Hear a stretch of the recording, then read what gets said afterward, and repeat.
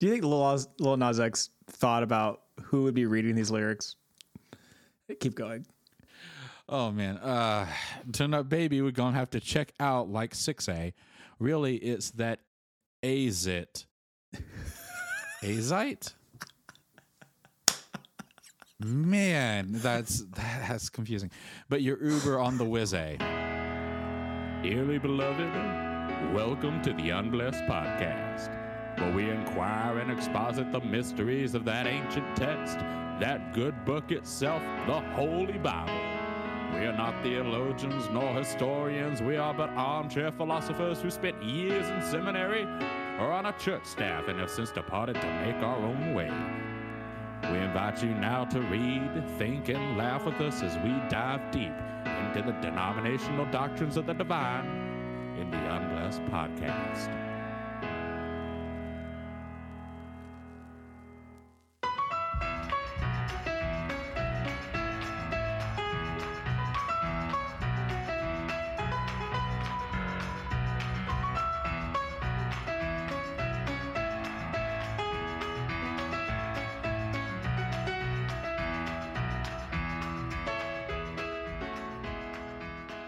Hello, everyone. Welcome to the Unblessed Podcast. My name is Evan.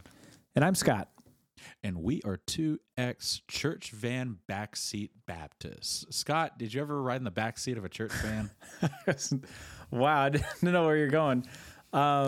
Yeah, I drove, resided in, traveled, repaired church vans. Yes. Because the backseat is a different vibe than the front. Sure.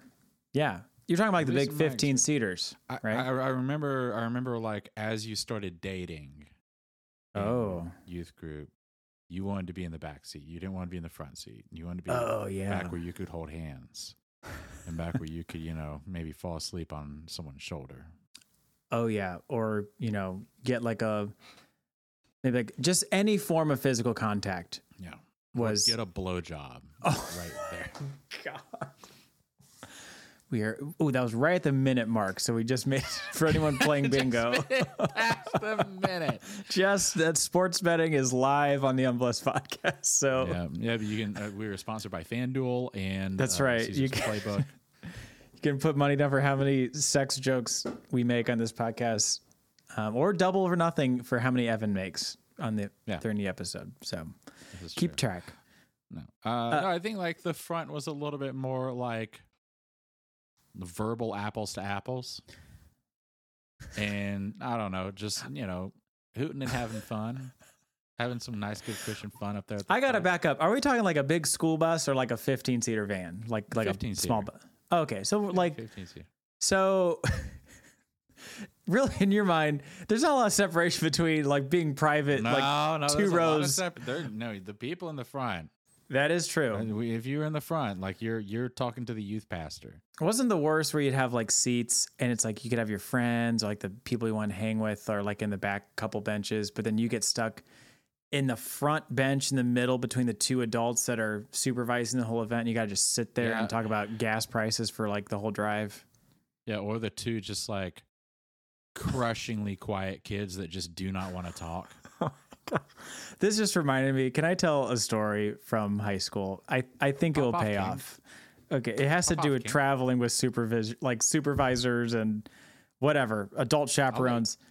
I'll let you cook. Let me cook, if I may. Yeah. Go ahead. Let me barbecue. Okay, I'll cook. I'm cooking.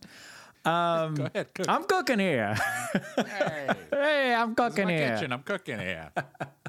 So I had the silliest mission trip in high school to Scotland. I think I've talked about this, where we had to reach out to the lost souls of heavily Christian nation Scotland. But anyway, on the way there, I think we took like, I don't know, maybe it was 15, 20 kids. And then like there's 5 or 6 adults. I can't remember. But all the story that happened was there was one of my buddies, and then he sat next to this other girl at our youth group, and hang with me here, and they were on the plane as it was taking off. And so it was 3 people. It was like the chaperone in the window seat and then the 2 of them next to her. and the plane's taking off, and the girl told my buddy, like, hey, I'm a little nervous. Can I hold your hand while we take off on the flight? And he was like, yeah, of course. So they hold hands while the plane takes off. They're up in the sky. Then nothing happens. Well, then I find out after the plane lands that apparently they held hands, and then they just started making out next to the chaperone, who was fast asleep, like in the window seat, just macking on each other, just high schoolers letting the hormones go crazy. But they made out. It was like a 10-hour plane ride, and they made out for like a majority of it while this poor lady was asleep. And all I can think about is, what would I do if I was a chaperone? And I want to ask you, Evan, what do you do as a chaperone and two high school students are just really going for it next to you on a mission trip? Do you just shut your eyes and try to pretend it's all not real, or do you talk to them? I have to put myself in these shoes. I 100% would be the fully zonked out chaperone. Yes, you would. No idea that's going on. You'd have chips in your beard. But if I were to wake up, I think I would just peek over and be like, hey, can you guys keep it down? I'm trying to nap over here. A lot of mouth noises. Watch two like 14-year-olds just shit their pants. I think you got to scare them. I think you have to like wait for the right moment and then wake up and scare them. Like wake up in a startle. I think I've told this story. What would you do? What would you do if you? My personality, I would shut my eyes as tight as I could and just hope and pray that I can forget all this ever happened. I mean, if I started seeing things like coming out and like people starting to get real frisky, I probably would like just sneeze loud and something. But if people are kissing, I think I would just try to ignore them. So my buddy Chase was on a mission trip. Name dropping. Memphis. There's a bingo. Yeah. It's not his real name. I thought about it this time. Oh, okay. He was on a mission trip in Memphis one time. And this is where I came up with this strategy that I just said about just like, yeah, you're ruining my nap. And it was like 2:00 in the morning. He couldn't sleep. They were all staying in this elementary school. This was in college. It was part of the BCM, but there was also like other churches involved too. And so, he can't sleep, so he takes a shower, and then he just walks straight into the bathroom and starts to poop. But he's, he's naked at this point, just on the commode. We've all been there, down to the socks, right? Yeah, who hasn't? And these like kids, bust in, they're middle schoolers, and they're just saying stuff like, do you see her? She's so hot, yada, yada, yada. And he's just like, oh, crap. Like, I got to literally wait this out, Yeah. And then he hears one of the kids go, hey, sometimes I want to see how, like, big other guys are. Oh, my God. No. And he's like, he goes, that's not gay, right? And other kids are like, no. He's like, I just want to see how like big. And he starts laughing. He's like leans into it a little bit more. It's like, I just want to see how like big other guys are. I just want to see it. There's like, and it goes on for a little bit. What? And at one point he goes, wouldn't it be weird if somebody was just listening in to our whole conversation? And at that point, my buddy Chase goes in from the stall. He goes, yeah, you guys are kind of ruining my poop. And those kids like beat it out of there like a bat out of hell. No! Oh, I can't. There has to be a level of sarcasm. Oh my gosh, that's too good to be true that someone would say. Let's measure them. I just want to see. How big other guys?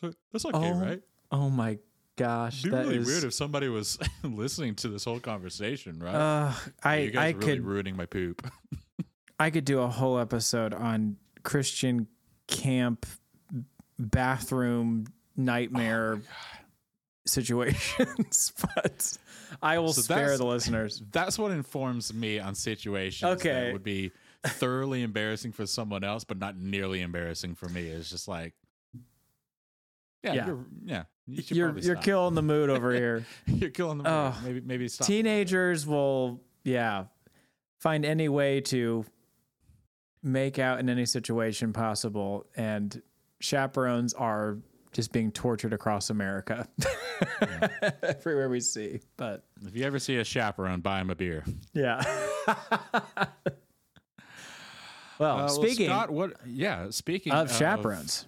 Speaking of chaperones, speaking of Christ. Scott, Lil Nas X got saved. He did. I'm so proud of him. I'm so proud of him. It's very genuine decision too, I could tell. Yeah, very genuine decision. He even posted a music video about it that I have not watched that's called J Christ. And I just assume it's his salvation story. And so I'm going to read the lyrics right now. Yeah, I've watched it many times and shared it with my family and my grandmother because I knew she was praying for him. So it's a really wonderful lyric. These are the lyrics to Lil Nas X's testimony, salvation story. Mm-hmm. God honoring. Yep. Hey, look, but look. We going all the way up, fam. We going past what we've been like. Taking this shit back to the west side. Okay, so it's more of a grungy, or more of a gritty, gritty type, testimony. Maybe not afraid to get, dirty with it. Right. With yes. Like a Mark Driscoll type thing. Naturally. Taking this shit back to the west side. Is he about to give him something viral?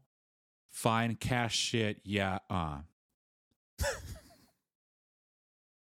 don't know, how he cussed in his testimony right there, but that's fine. We need to go into the first verse to really see what's going on. Let him. Yeah. Bust down chain, that was 30 bands. Bust down wrist, match my bust down 30-inch. Walk up in the club, popping shit like it was double mint. Looking for a 10, we only settle when it's settlements. Let them slide. Yeah, last year was a quiet year. Now I'm on Mariah. I am finna take it higher. Okay. Let them slide. Yeah, last year was a quiet year. Tell them come outside, baby. We ain't trying to hide it. You know what I'm on. I'm on a break. You know when I'm back, it's all for take. You know that I'm ready for everything. Excuse me. You know when I play, it's all for keeps. Incredible. Yeah, very rich testimony so far. Yeah, so I think what he's trying to say here is, he was in a place of chasing after material wealth, and now he's back and not chasing after material wealth. I think that's what he's going for. Yeah. Let's see what verse 2 has for us. Sure. Which way that we going? This way. Took him to the telly, and I told him it's a disate. Turn up, baby. You're doing great. Baby. Do you think Lil Nas X thought about who would be reading these lyrics? Keep going. Oh, man. Turn up, baby. We're going to have to check out like 6A. Really, it's that azit. Azite? Man, that's confusing. But your Uber on the Whiz-A. Back up out the gravesite. Bitch, I'm back like J Christ. Okay, so there's Jesus. There's Jesus. I'm finna get the gays hyped. Okay. I'm finna take it yay high. Back up out the gravesite. Bitch, I'm back like J Christ. I'm finna take it I'm finna take it yay high. Okay, so back up out the gravesite. Analyze this, yeah. Yeah. Back about the gravesite. He was dead. Now he's alive. Just kind of like the Ezekiel verse. These rusty bones, these dried bones are now, flesh and blood. He's born again in Jesus Christ and is back like Jesus Christ, because that is what saves us, is Jesus coming back from the dead. So we are new in Him. Lil Nas X is new in Jesus Christ. Mystery solved. Yeah, I think we nailed it. Yeah. I, on the other hand, watched the music video, and I can assure you it is just as Christian as the lyrics you read and as you expect them to be. Yeah. I want to talk about the hype that was around Lil Nas X this past few weeks. He did post a few videos that were kind of teasing this music video. Uh-huh. And people were 100% believing that he became a Christian. And he is. He is. We have told you. Yeah. Listen, what do you think it means? Like he says, you know what I'm on a break. You know when I'm back, it's all for take. You know that I'm ready for everything. You know when I play, it's all for keeps. That is salvation story material right there. He's back like J. Christ getting the gays hyped. Yeah, back like J. Christ getting the gays He's hyped. ministering to, the LGBTQIA plus community. Yeah. With this song is what he's doing. And he's really a servant of the Lord at this point. He really is. Like, I don't understand to pop off on this whole subject is every year I feel like there's a celebrity that does like have a Christian moment and everyone suddenly jumps on their side. And I live for it when this stuff happens. And I love that Lil Nas X, and I hate to break it to you, is trolling people with this video. No. No. It was a true, legit, genuine decision. No, I think he posted on social media that he found God. That's true. Yeah. He also posted himself getting crucified in a bikini. So I don't think so. It was all for art, right? It's like it's artistic retelling of the gospel. Are you telling me that Lil Nas X, the man who lap danced Satan? I don't understand why people, it is such an easy way to get like hyped by yourself is to say you're saved. And then people will like give you attention. If you are irrelevant or if you are like kind of fading out of the public view, just go on a talk show and just be like, you know what I like? Jesus. Yeah. And then every mom in middle America will cream her pants. Oh my gosh.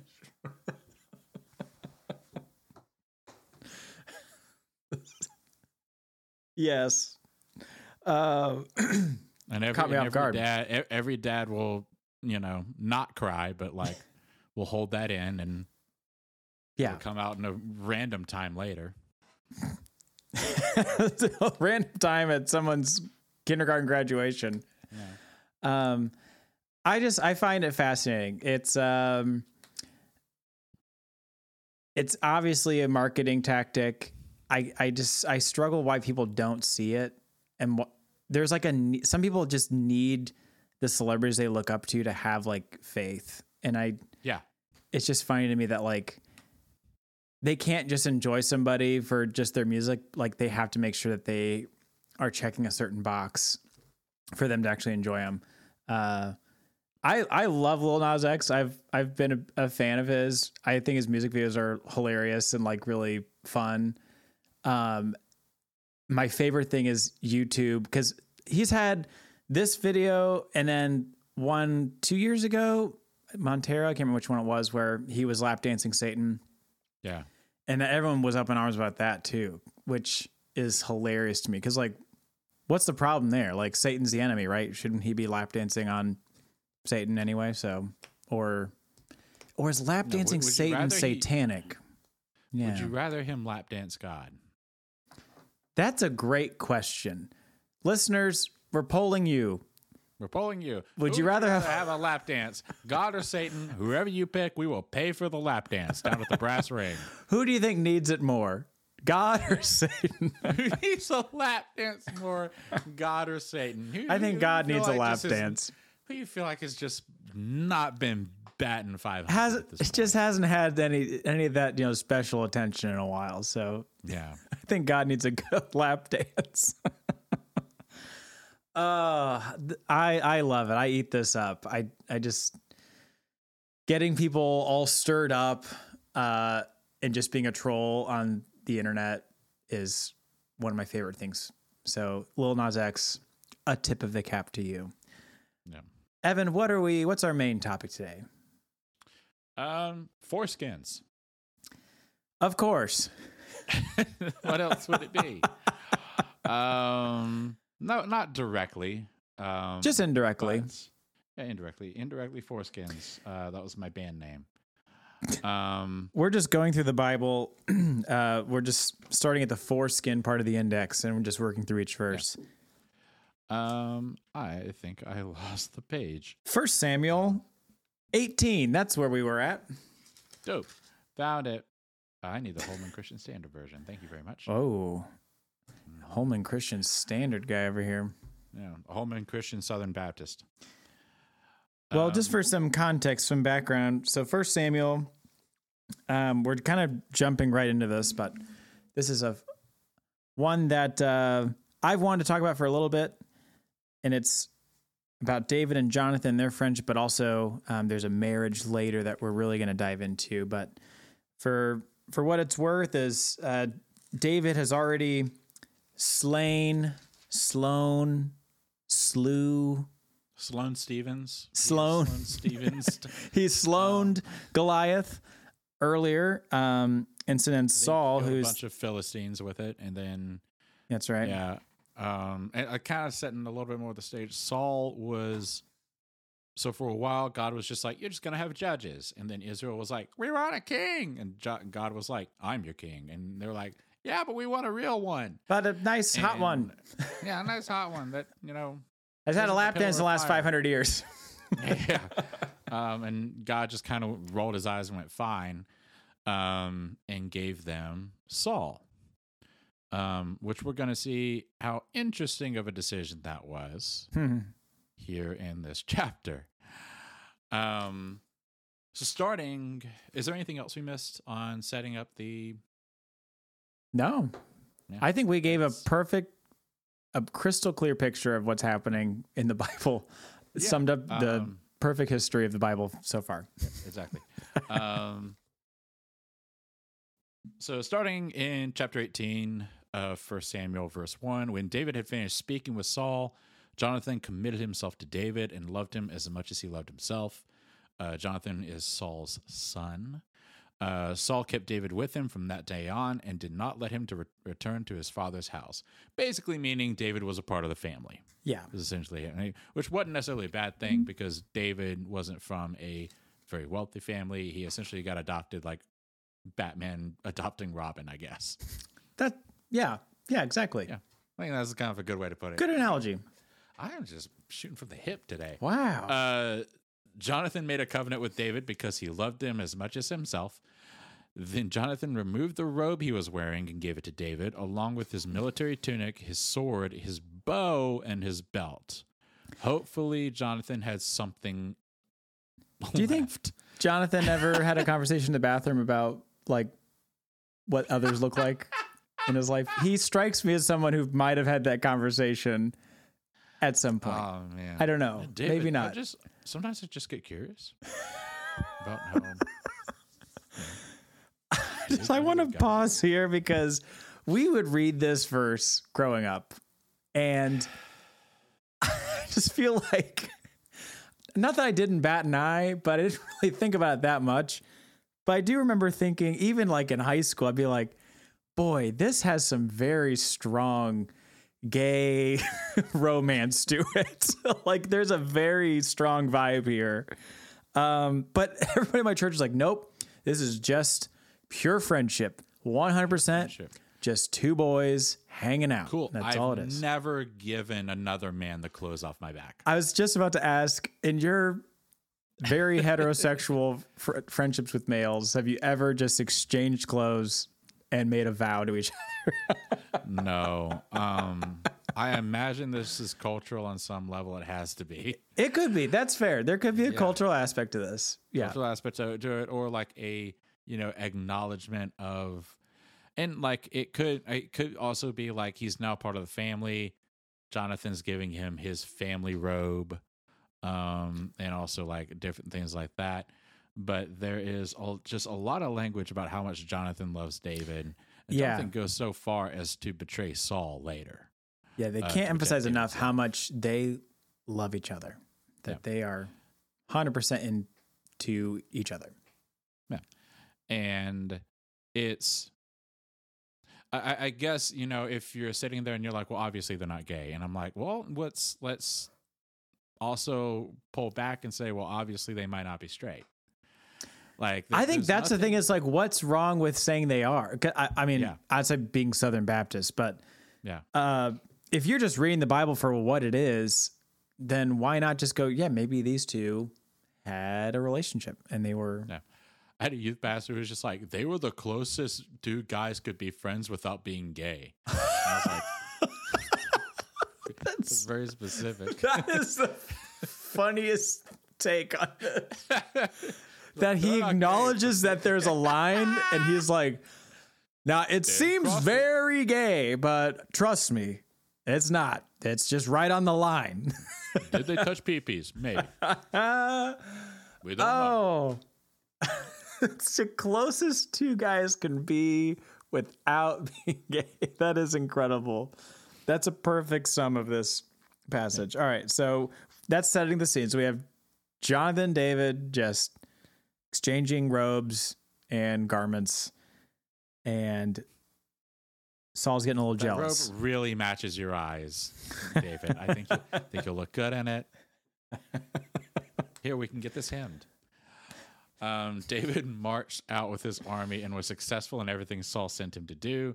Saul put him in command of the soldiers, which pleased all the people and Saul's servants as well. See, David's not gay. He's a military dude. He does stuff. There's definitely no gay people in the military, as we've discovered from history. There's never been a gay person in the military, ever. Despite that the Greeks had an army specifically of, it was technically of pedophiles. They're like, oh, Jesus. Lovers, like, it was gay. Like, I don't know what to tell you. Oh, God. Oh, Lord, help us. As the troops were coming back, when David was returning from killing the Philistine, the women came out from all the cities of Israel to meet King Saul, singing and dancing with tambourines, with shouts of joy, and with 3-stringed instruments. Not 4-stringed, 3. Just 3. As they celebrated, the women sang, Saul has killed his thousands, but David his tens of thousands. Dang. Saul was furious and resented this song. They created 10,000s to David, he complained, but they only created me with thousands. What more can he have but for kingdom? So Saul watched David jealously from that day forward. Pause right here, just kind of catching us up on what's going on. They're at war with the Philistines. Philistines are the Wario to the Israel's Mario. Perfect. You are on fire today. I am on fire. So proud. That the Philistines would kind of evolve into the Assyrians and eventually the Babylonians and then eventually the Persians. Then eventually Hoosiers. And then eventually the Democrats. So I guess the Hittites would technically evolve into the Assyrians. I'm not sure. But here we are, like we're at war. Yeah, a deep-seated jealousy has ignited between Saul and David. Yeah. And which is interesting because Saul was tapped by God to be the leader of Israel. And all of a sudden, Saul's got jealousy. So what happens next? Well, what happens next is Saul attempts to kill David. That is the header of the next section. The next day, an evil spirit sent from God took control of Saul. So God sent the evil spirit to take control of Saul, and he began to rave inside the palace.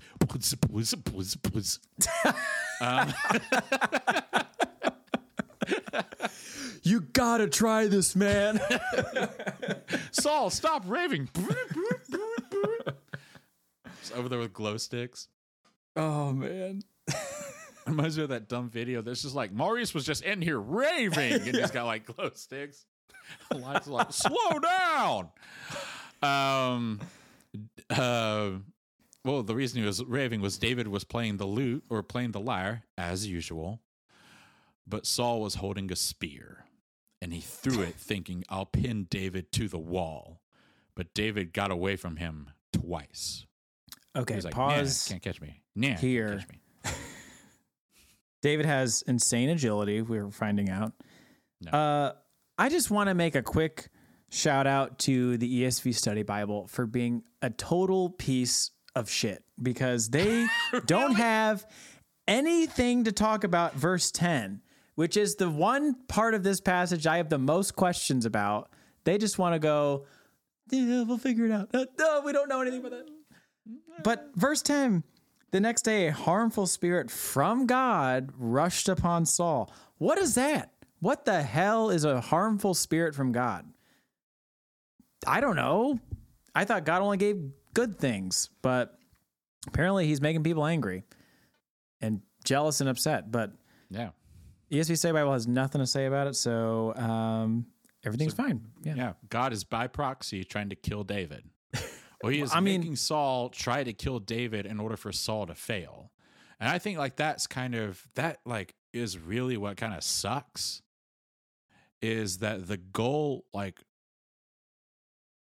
there was a comic a while back called Judas. It was a graphic novel, and basically it's Judas just asking God, like, why did I exist? Why did you give me birth? Like, if I was supposed to be the one to betray you. And it like wrestles through a lot of those questions, and it doesn't come to a satisfying conclusion whatsoever. On this side of things, I think back then I was like, this is great. No, that's a really great question of like, I mean, we could dive into another episode, but the question of why God allows evil and allows bad actors to rise up. Is it only because of the plot? Is he doing it just for the drama? Like, that's what some people say. Season 3 of Slaves in Egypt was getting a little boring. Ratings were down. Ratings were down. But I think this goes a little bit beyond that, because I'm not sure there's any passage about Judas. And Judas is kind of its own unique case, but there's not a passage about Judas where it's like God made Judas, God darkened Judas's heart or anything like that. But there are specific passages about Pharaoh and then God's anointed Saul. Yes. As we see here, being overtaken by an evil spirit sent from God. I was going to say he's, hardened hearts in the past. Like he's made people, against God's will, or they've been adverse to God's plan. I'm trying to think if he's sent spirits to people. Yeah. Is the idea here that the evil spirit has to come from God, otherwise God's not in control? I have a couple of thoughts. I think one is God was just, I think in our modern day interpretation of the Bible, we have interpreted that God is the author of only good things and the devil's all the bad things. I think in the past, God was just the answer to just about everything that was not known. So like Saul suddenly turned, maybe before he was a more stand-up gentleman and was not known for being jealous. And then suddenly there's a behavior change. And so people just would go, oh, well, God just gave him this spirit. So I think just in the past, people had no idea to explain like behavior change other than just God sending a spirit of like anger or jealousy or whatever, rage to people. But God sent the spirit of shell shock to Saul. Yeah, but like, I don't know, because like we have what's strange to me though is it does line up, I guess, and I think about with Job, which is the oldest record we have in the Bible is the story of Job, where God does send the bad things and is control of the bad in that story. Satan's just more of a kind of a trickster, more or less. So that lines up with like the early writings of God, where he's like kind of in charge of just testing everybody, no matter what, whether it's good or bad. But I don't know, what do you think about? No, I think you're right in that like our modern interpretation of God is a little bit more restrictive and a little bit more, he's the good guy.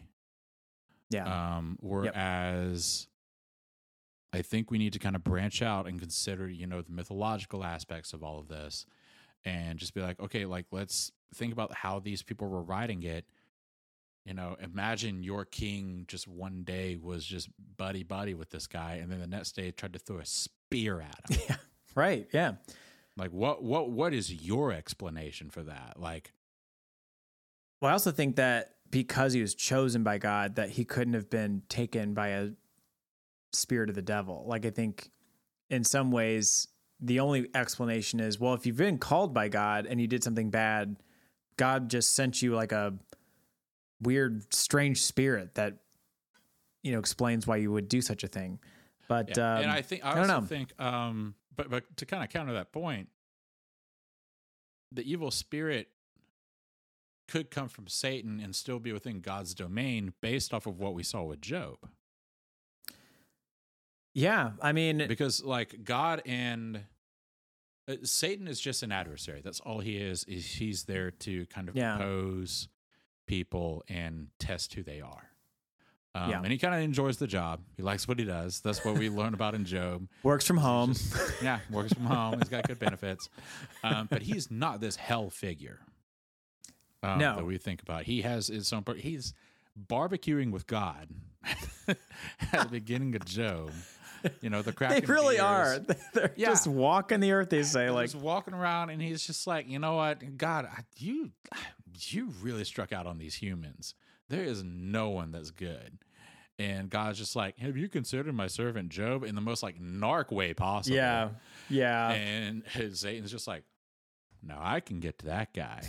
And he's just like, all right, just don't hurt his family, don't touch him, whatever.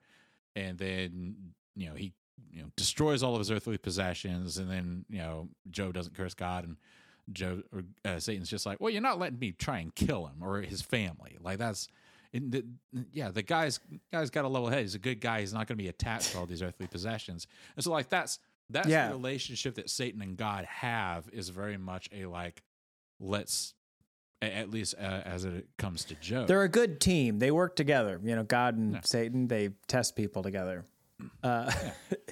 It is strange. I guess it's engineering and product. Like, sometimes they don't like each other, but they need each other. I'm so intrigued by verse 10. I don't know. That to me is just fascinating when there's verse about God sending something that is not a blessing or not what you would expect from God the Father. It's especially interesting when your hipster Calvinist Bible doesn't have anything to say about it. I really they piss me off because every time there's a verse that is controversial or confusing, that is not like a safe verse. Yeah. Like I don't know, just any verse I'm looking up that's like, ooh, that might be a little hard to explain. They just skip over it. So ESV Study Bible, if you happen to listen to this podcast, if any of you, looking at you,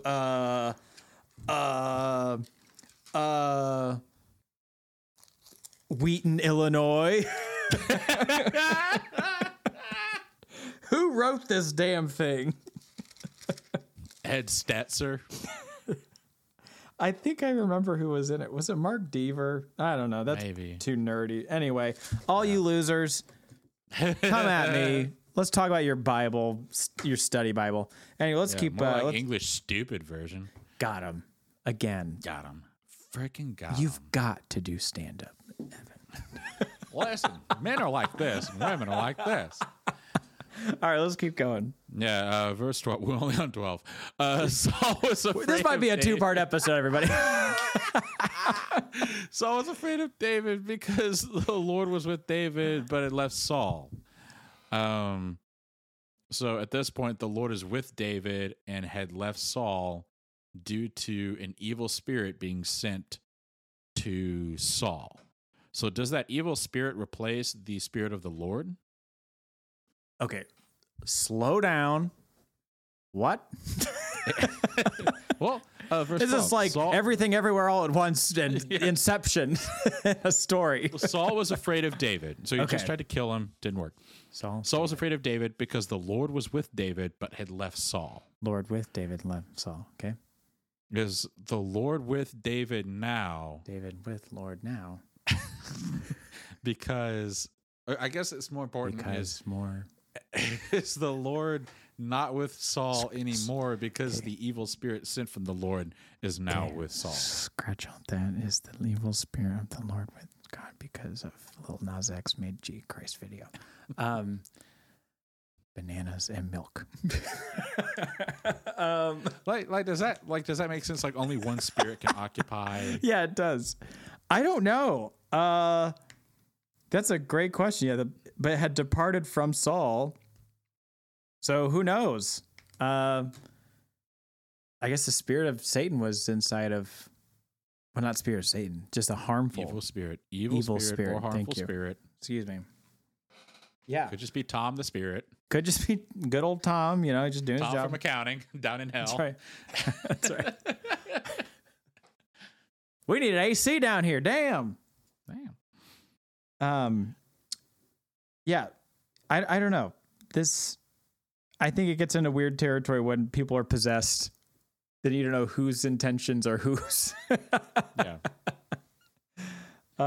Which verse do we leave off on? So we're at... It was 12. So Saul was afraid of David because the Lord was with David, but it left Saul. So now God has changed his mind about who should be king. But he's just going to kind of let it play out. He's not going to be like, you're king now. He's just going to let Saul try to kill David over and over again. So yeah. Therefore, Saul reassigned David and made him commander over 1,000 men. David led the troops and continued to be successful in all of his activities because the Lord was with him. When Saul observed that David was very successful, he dreaded him. Just like, this fucking guy. But all Israel and Judah loved David because he was leading their troops. Saul told David, here's my oldest daughter, Merab. I'll give her to you as a wife if you will be a warrior for me and fight the Lord's battles.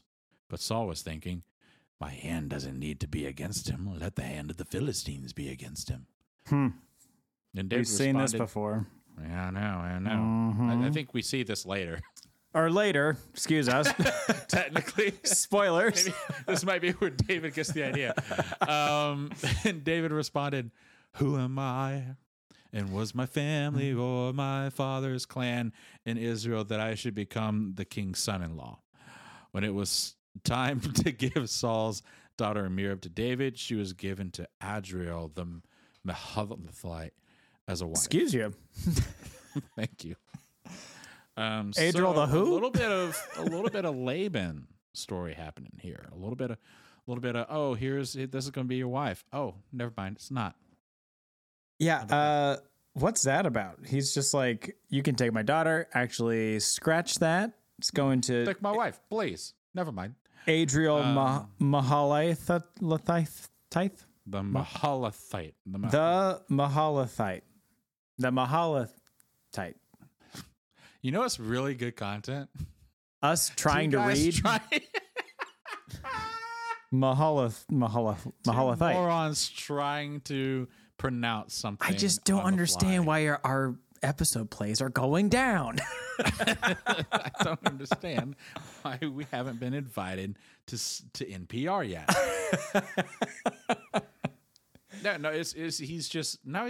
Saul's gone from like trying to kill him to just being cheeky. Yeah. He's just trying to find any avenue of maybe he'll get, bonked on the head. Did he just have a better idea? Because in verse 20, now Saul's daughter, Michelangelo. Yes. His daughter, Michael. I don't know. This is going to be very confusing. Saul's daughter, for modern listeners, Saul's daughter, Michael, loved David, and when it was reported to Saul, it pleased him. I'll give her to him, Saul thought. She'll be a trap for him, and the hand of the Philistines will be against him. So Saul said to David a second time, you can now be my son-in-law. Are you okay? No, I can't stop. It's just, you got all these heavy hitters of the Bible and then just fucking Michael over there. I don't know why that really tickled me, but just Michael. David's wife, Mike. It was just Mike and the boys. You can have my beautiful daughter, Merab, or you can have Mike. She's out back grilling. Yeah, it's like he likes grilling and watching baseball. Yeah, more of a football guy. Okay, I'm sorry. I was a complete distraction. Mess. Okay. Where were we? Verse 21, verse 20. Verse 20, yeah. So I'll give her to him. Saul thought she'll be a trap for him, and the hand of the Philistines will be against him. So Saul said to David a second time, "You can now be my son-in-law."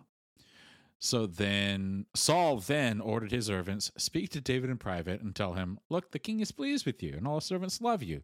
Therefore, you should become the king's son-in-law.'" Saul's servants reported these words directly to David, but he replied, "Is it trivial in your sight to become the king's son-in-law? I'm a poor man who is common." David is just like such a buzzkill. I know, God. Like, it's like asking Jalen Hurts any question. Like, it's just like, hey, did you have a good day today? Why would you say today's good? No. Job finished? It's like talking to Kobe fucking Bryant. It's just like, are you happy? No.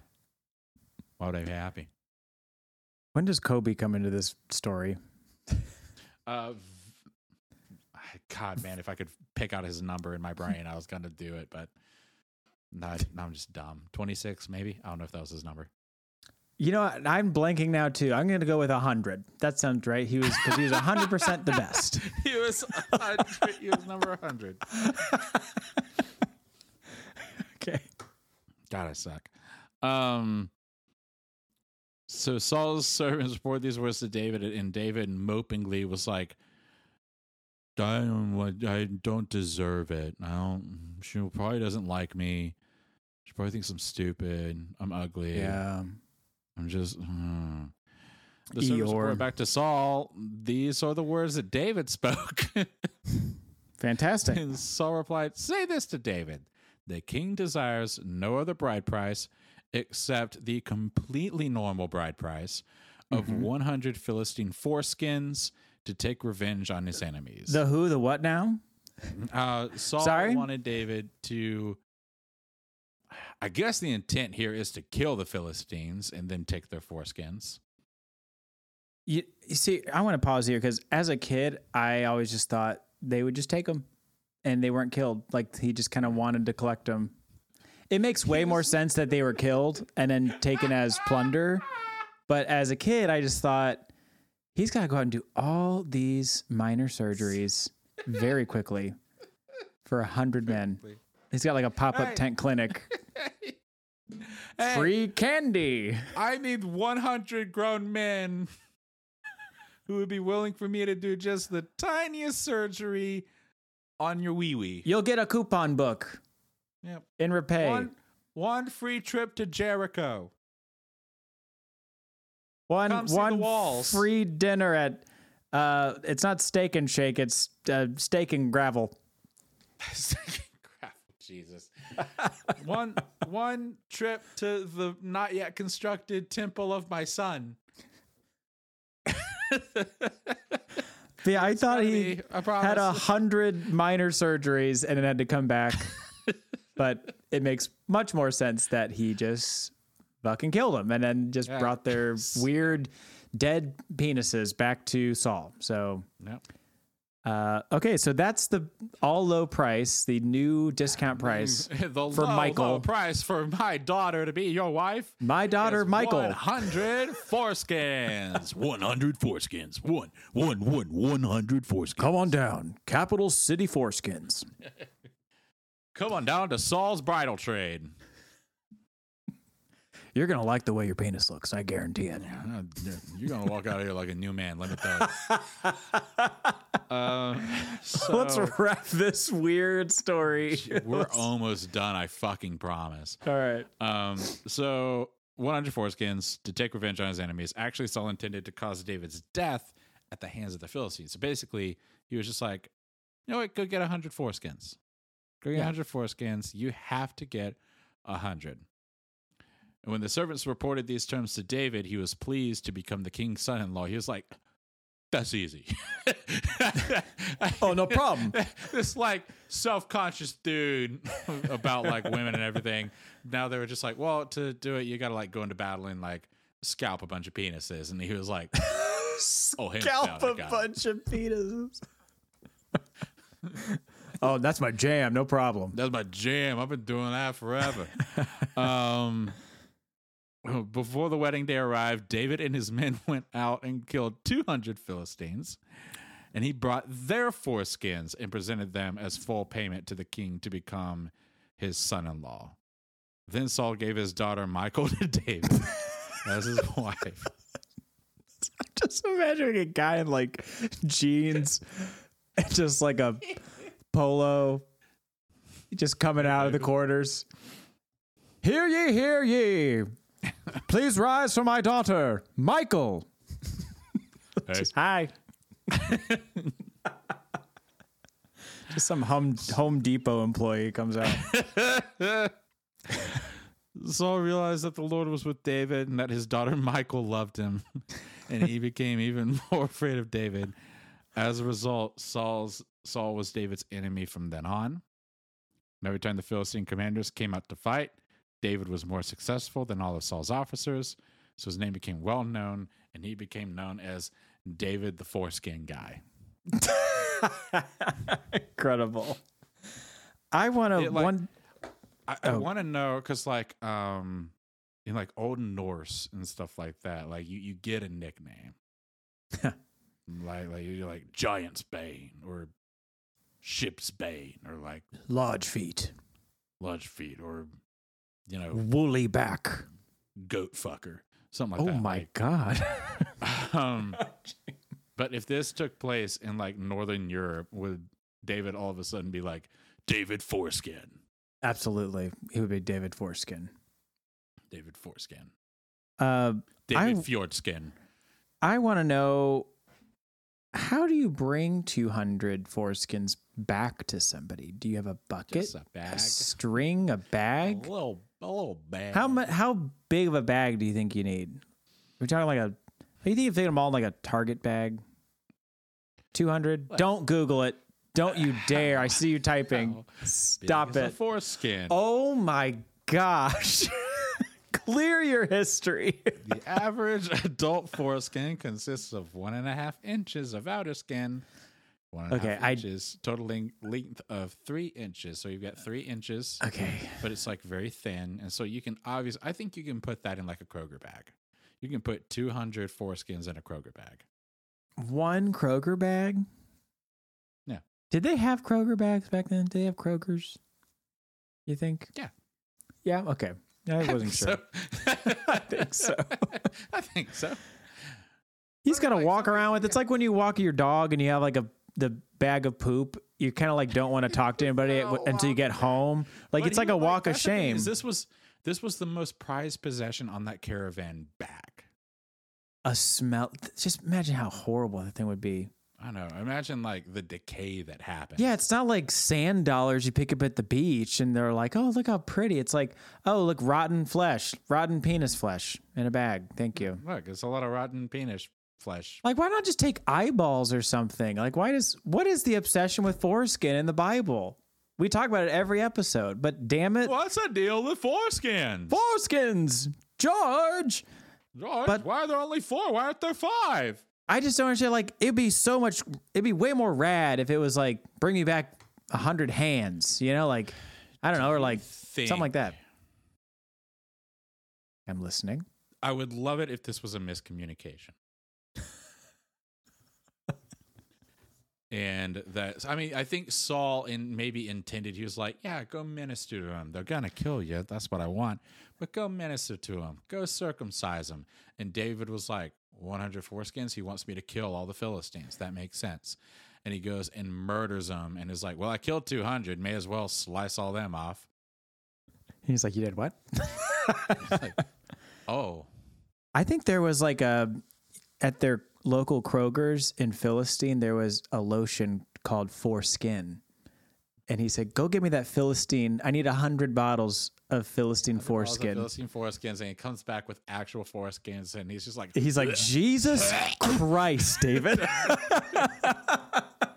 Holy shit. Yes, stay away from me and my daughter, Michal. I am terrified. Michal, go to your room and play electric football. Okay, Dad. I don't understand why this is the price. Like, there's a lot of weird stuff that's priced. I don't know. Price, back then, where it's just like, hey, give me 1,000 chickens, and I could see chickens more than foreskin. Like, you could do so much more with 200 chickens. Why not? Why not fingers? That's what I'm saying. Fingers, eyeballs, noses, tongues, even whatever. And you might be sitting there going, well, remember, Saul's crazy.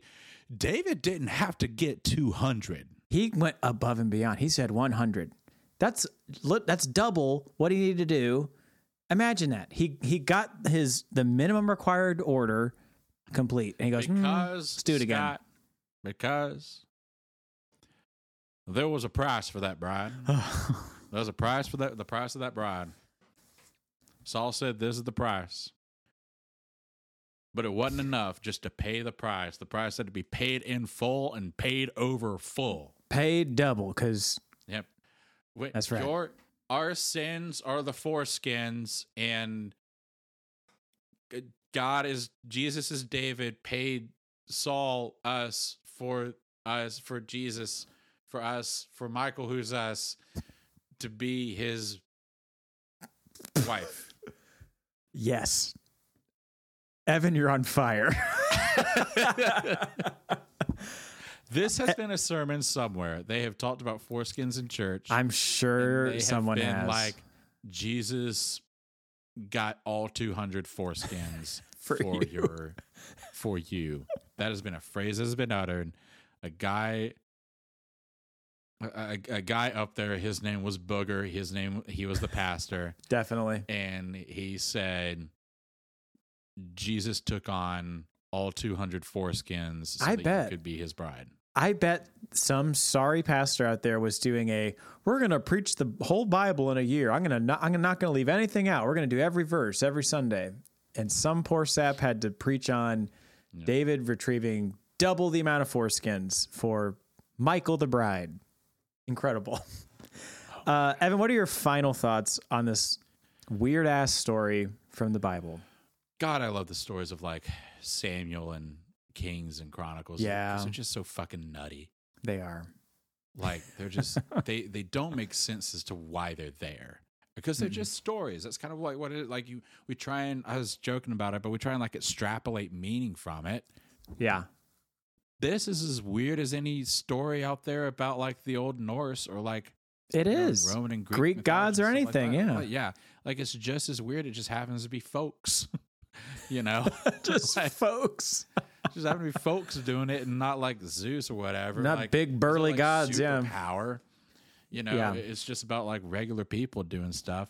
So like, it's just one of those weird ass stories. And I like, this is kind of go, this is kind of my refrain on stories like this. Like, this is a weird story. It's kind of a fun story because there's a little bit of Saul like going crazy and trying to kill David in different ways. Yeah. And just screw him over. But there isn't a higher meaning intended here. I don't think. Like, I don't think there's a more to the story. Like, if a dad says his daughter's with 100 foreskins, pay him 200. Like, that's not. If I had a nickel for every time I ran into that situation, right? I know, right? And I'd have 2 nickels. But it's so. I don't know. This is just another one of those stories where it's just a story. Yeah. Let it be a story. Yeah. What are your thoughts? I got hung up on verse 10. I remember this story growing up and reading through it. I'm just always fascinated about how